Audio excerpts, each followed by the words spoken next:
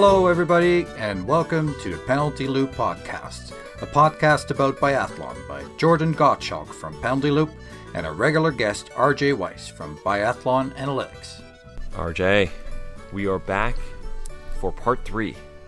Yes, and it's just funny because it could have easily been another part 4 and 5, but who knows? Maybe in the future we may be able to. But I think there will be a part 4 and part 5. I think there was a lot of meat on the bone with this particular interview. She actually is one of those people that it would be fun, you know, when big things happen. So not necessarily things on the course, but sort of off the course things, just to have on and get her perspective. Because as you guys saw, you know, we talked about doping, you know, especially with her roles with WADA. We talked about the sort of the relations with the Belarusian and Russian federations, and then we talked about climate change and how biathlon is going to have to reckon with that in the years ahead, and really all winter sport. And then talked about, another big topic. It was not something I had thought about all that much, and so I'm glad RJ asked it. And also, you could tell by Claire's answer that she actually has thought about it a lot. So I appreciate that was the funny part for me, that it's like, you know, with her, like we said before, that I wasn't surprised that she had a long answer and an interesting answer, but this also was a question that, you know, could have been done in 10 words and move along. So I wasn't really sure what to expect. So that was fun. Absolutely. And then after that, I think the interview sort of moves into the silly portion. And most of you... Let's call it semi-serious. Semi-serious. Because if you guys have listened to previous interviews, you know I like to ask some just some fun questions at the end. And Claire has given a lot of interviews in the past, so there was a lot of follow-up questions that could be asked. So it was fun. Yeah, it was cool. So, I guess we'll leave it at that and hope that you really enjoy this final part of our interview. Yep. And hopefully we'll have some new interviews coming up.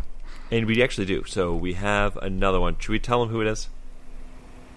Can you describe without telling the name? It was an athlete who really came out onto the forefront of people's minds in biathlon last year. I think that before last year, you might not have thought of this athlete a whole lot, but they definitely made you take notice last year.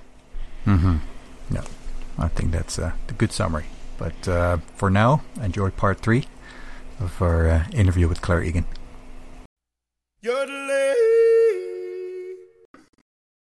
So we've taken up a ton of your time. So we're coming up on 2 hours. Okay. Is anyone going to listen to this?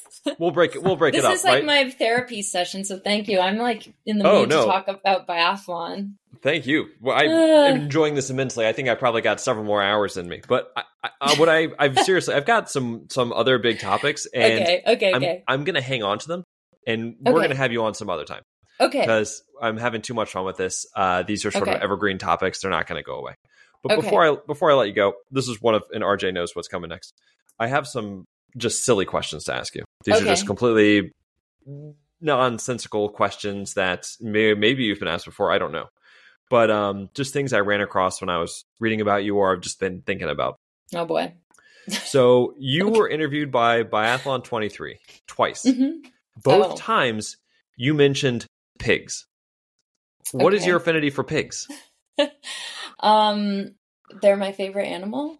My favorite stuffed animal, my beloved stuffed animal. Her name is Hildebeest. Hildebeest. Yeah. Love it. Her first name is Hilda. Her last name is Beast. She's here right now in the other room.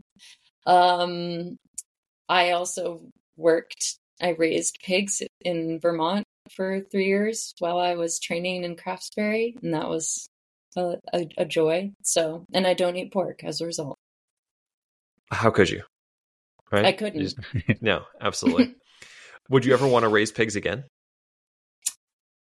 Oh, you know, if if I was called to do so, like in Craftsberry, it was like somebody needed to do it, and I was more than happy to do so. But I'm not sure that I would go out of my way to have not like a pig farm. Would I consider buying a mini pig that lives in the house and is a pet? Yes, 100%. Cool. When you do that, we have to see it. Okay.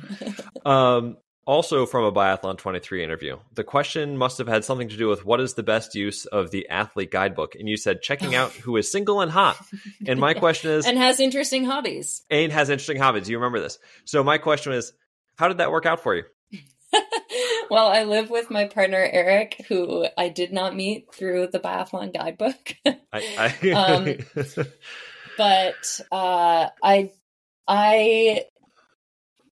how did it work out for me? I have used it to help set up others. We can say there that. You go. Okay. And what a great answer. One of my favorite things that I did in the last few years of my career was I ran a Valentine's Day flower sale for World Cup athletes. It was an athletes committee fundraiser, but mostly it was just for me because it was fun. And it was a really big hit, and it was I did it again this year, so it continues to be something fun and there's at least one lasting couple that has resulted from the Valentine's Day flower sale. So I'm quite proud. Are we allowed to ask who it is? Sure. It's Anais Bescon and Andrew Chisholm. Wow. Very cool. Yeah, he's a Canadian coach, and she's a French retired now athlete. Yep. And as far as I know, still going. Well, I would say we've actually heard from a couple of people, like there's a special connection, maybe that's it, but between her and the Canadian team. I wouldn't say it if I thought it was private. They're like a long-standing relationship. That's not a secret. Cool. All right, that is not at all what I was expecting to hear. I love it. This is why these questions are so important, RJ. The dating guide. Oh my God. Well, for people who don't know what the media guide was, it was this booklet, I think intended for media so that people who are doing announcing and things could like quickly turn to the page of an athlete and read about who their coach and sponsors, et cetera, were, like top results. But it also had, a picture of the athlete, their relationship status, and what their hobbies were. So it was just a natural, There's speaking of maybe this is something that I should know about, but I don't. You mentioned in one interview that while you were in China for the Beijing Olympics, you wore a wool bra. Is this a normal thing, or is this just like a special thing for that?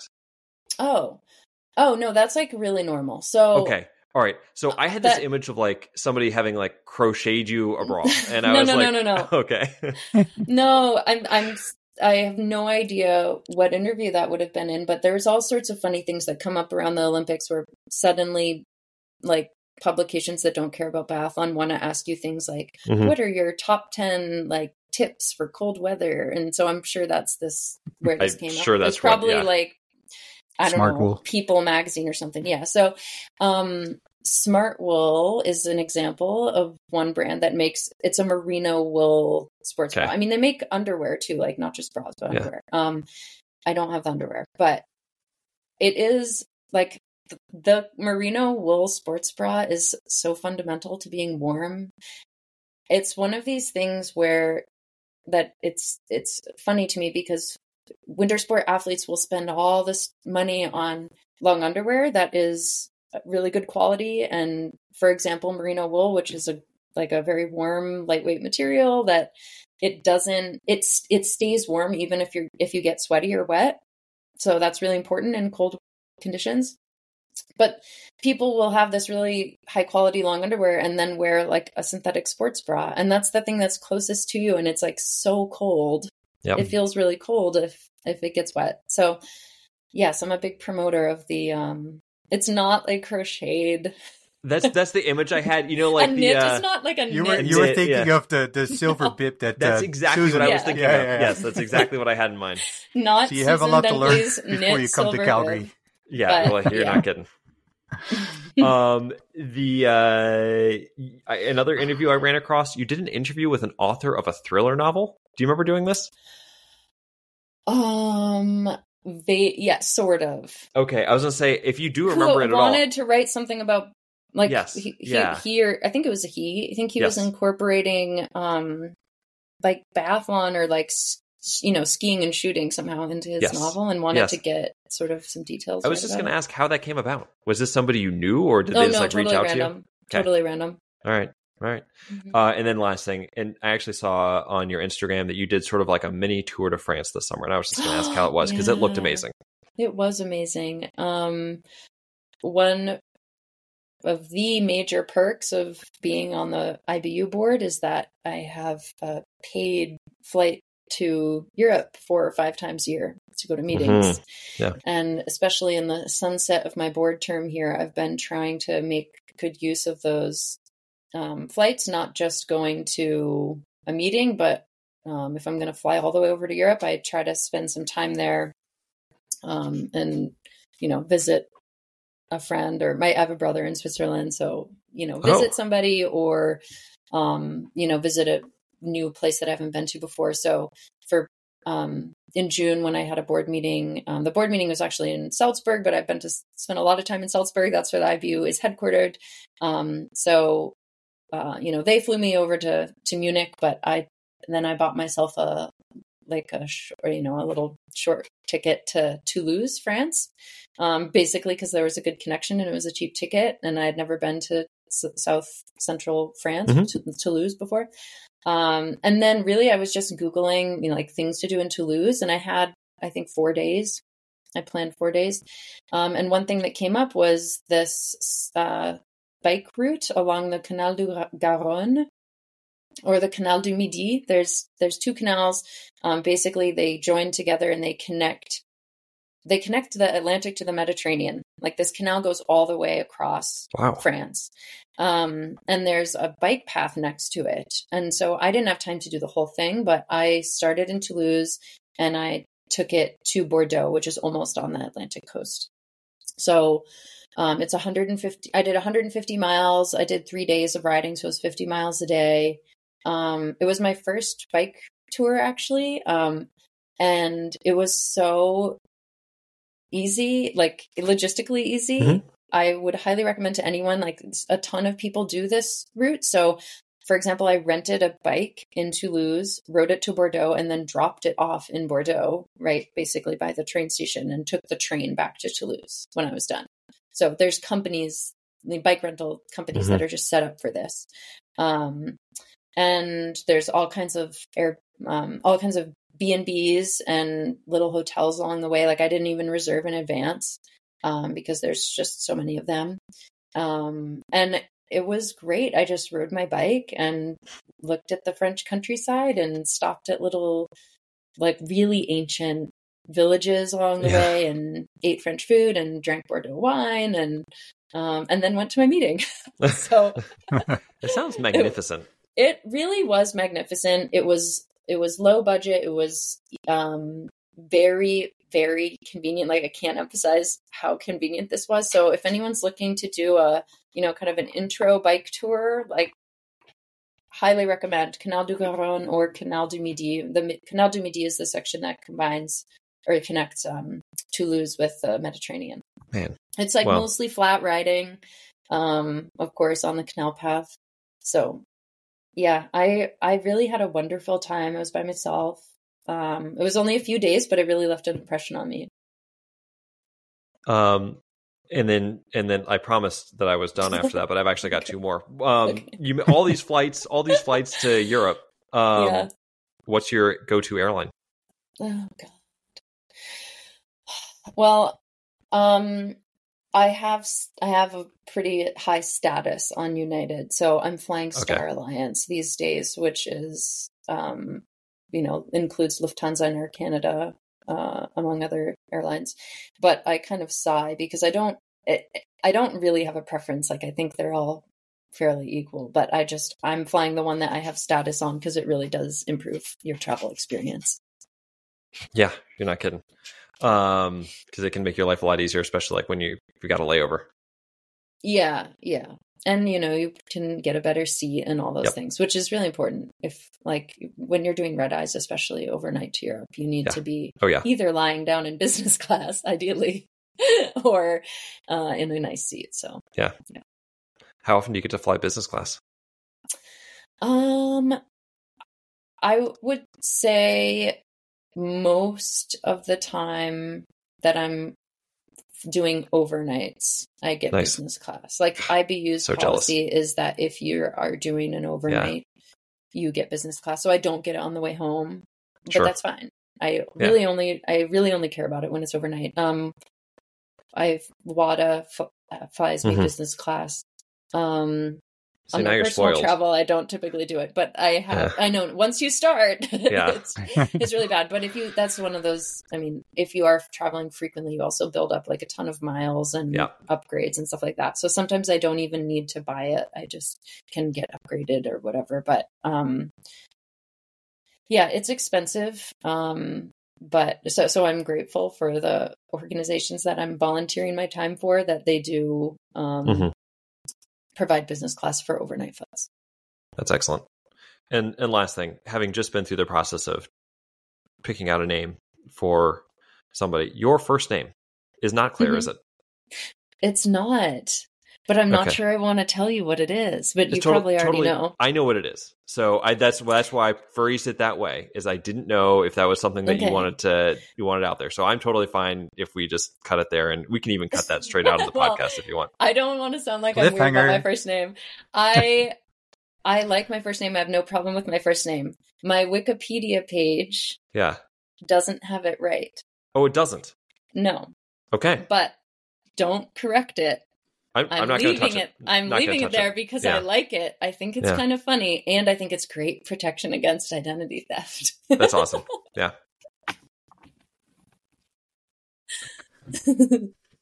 I think Jordan is frozen I just chuckle because it's such a Jordan question. Yeah. So we'll just leave it at that.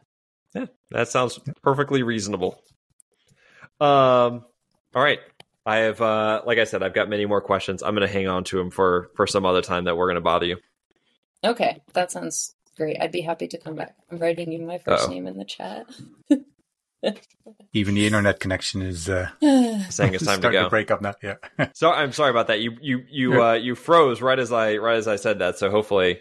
Oh, yeah. I'm looking forward to coming back on anytime. Like I said, this has been like a biathlon therapy session for me. I love talking about biathlon. I'm a sports fan now. That's what I do. So, happy to chat anytime. And thanks for having me on and asking good questions. Well, and hopefully we can do it all face to face in Canmore in February, March. I might be there. I'm not sure yet if I'm going to be. It sort of depends whether IBU wants or needs me there or not. But I'm always looking for an excuse to come to Canmore. So, if you're ever there on Monday nights, please join us on the range. Okay. Thank you so much. This was amazing. Seriously. I said at the beginning, everybody said that we had to have you on. They were absolutely right. So as evidenced by the fact that well over 2 hours, and thank you. Maybe you need to break it up into it's going to be broken up so people will actually listen. At least 2 episodes, if not 3. We might break it into 3 smaller ones. So yeah. All right. Thanks a lot. But also thank you for everything you do for biathlon in North America. Yeah. Thank you. It's my pleasure. It's important. Thank you.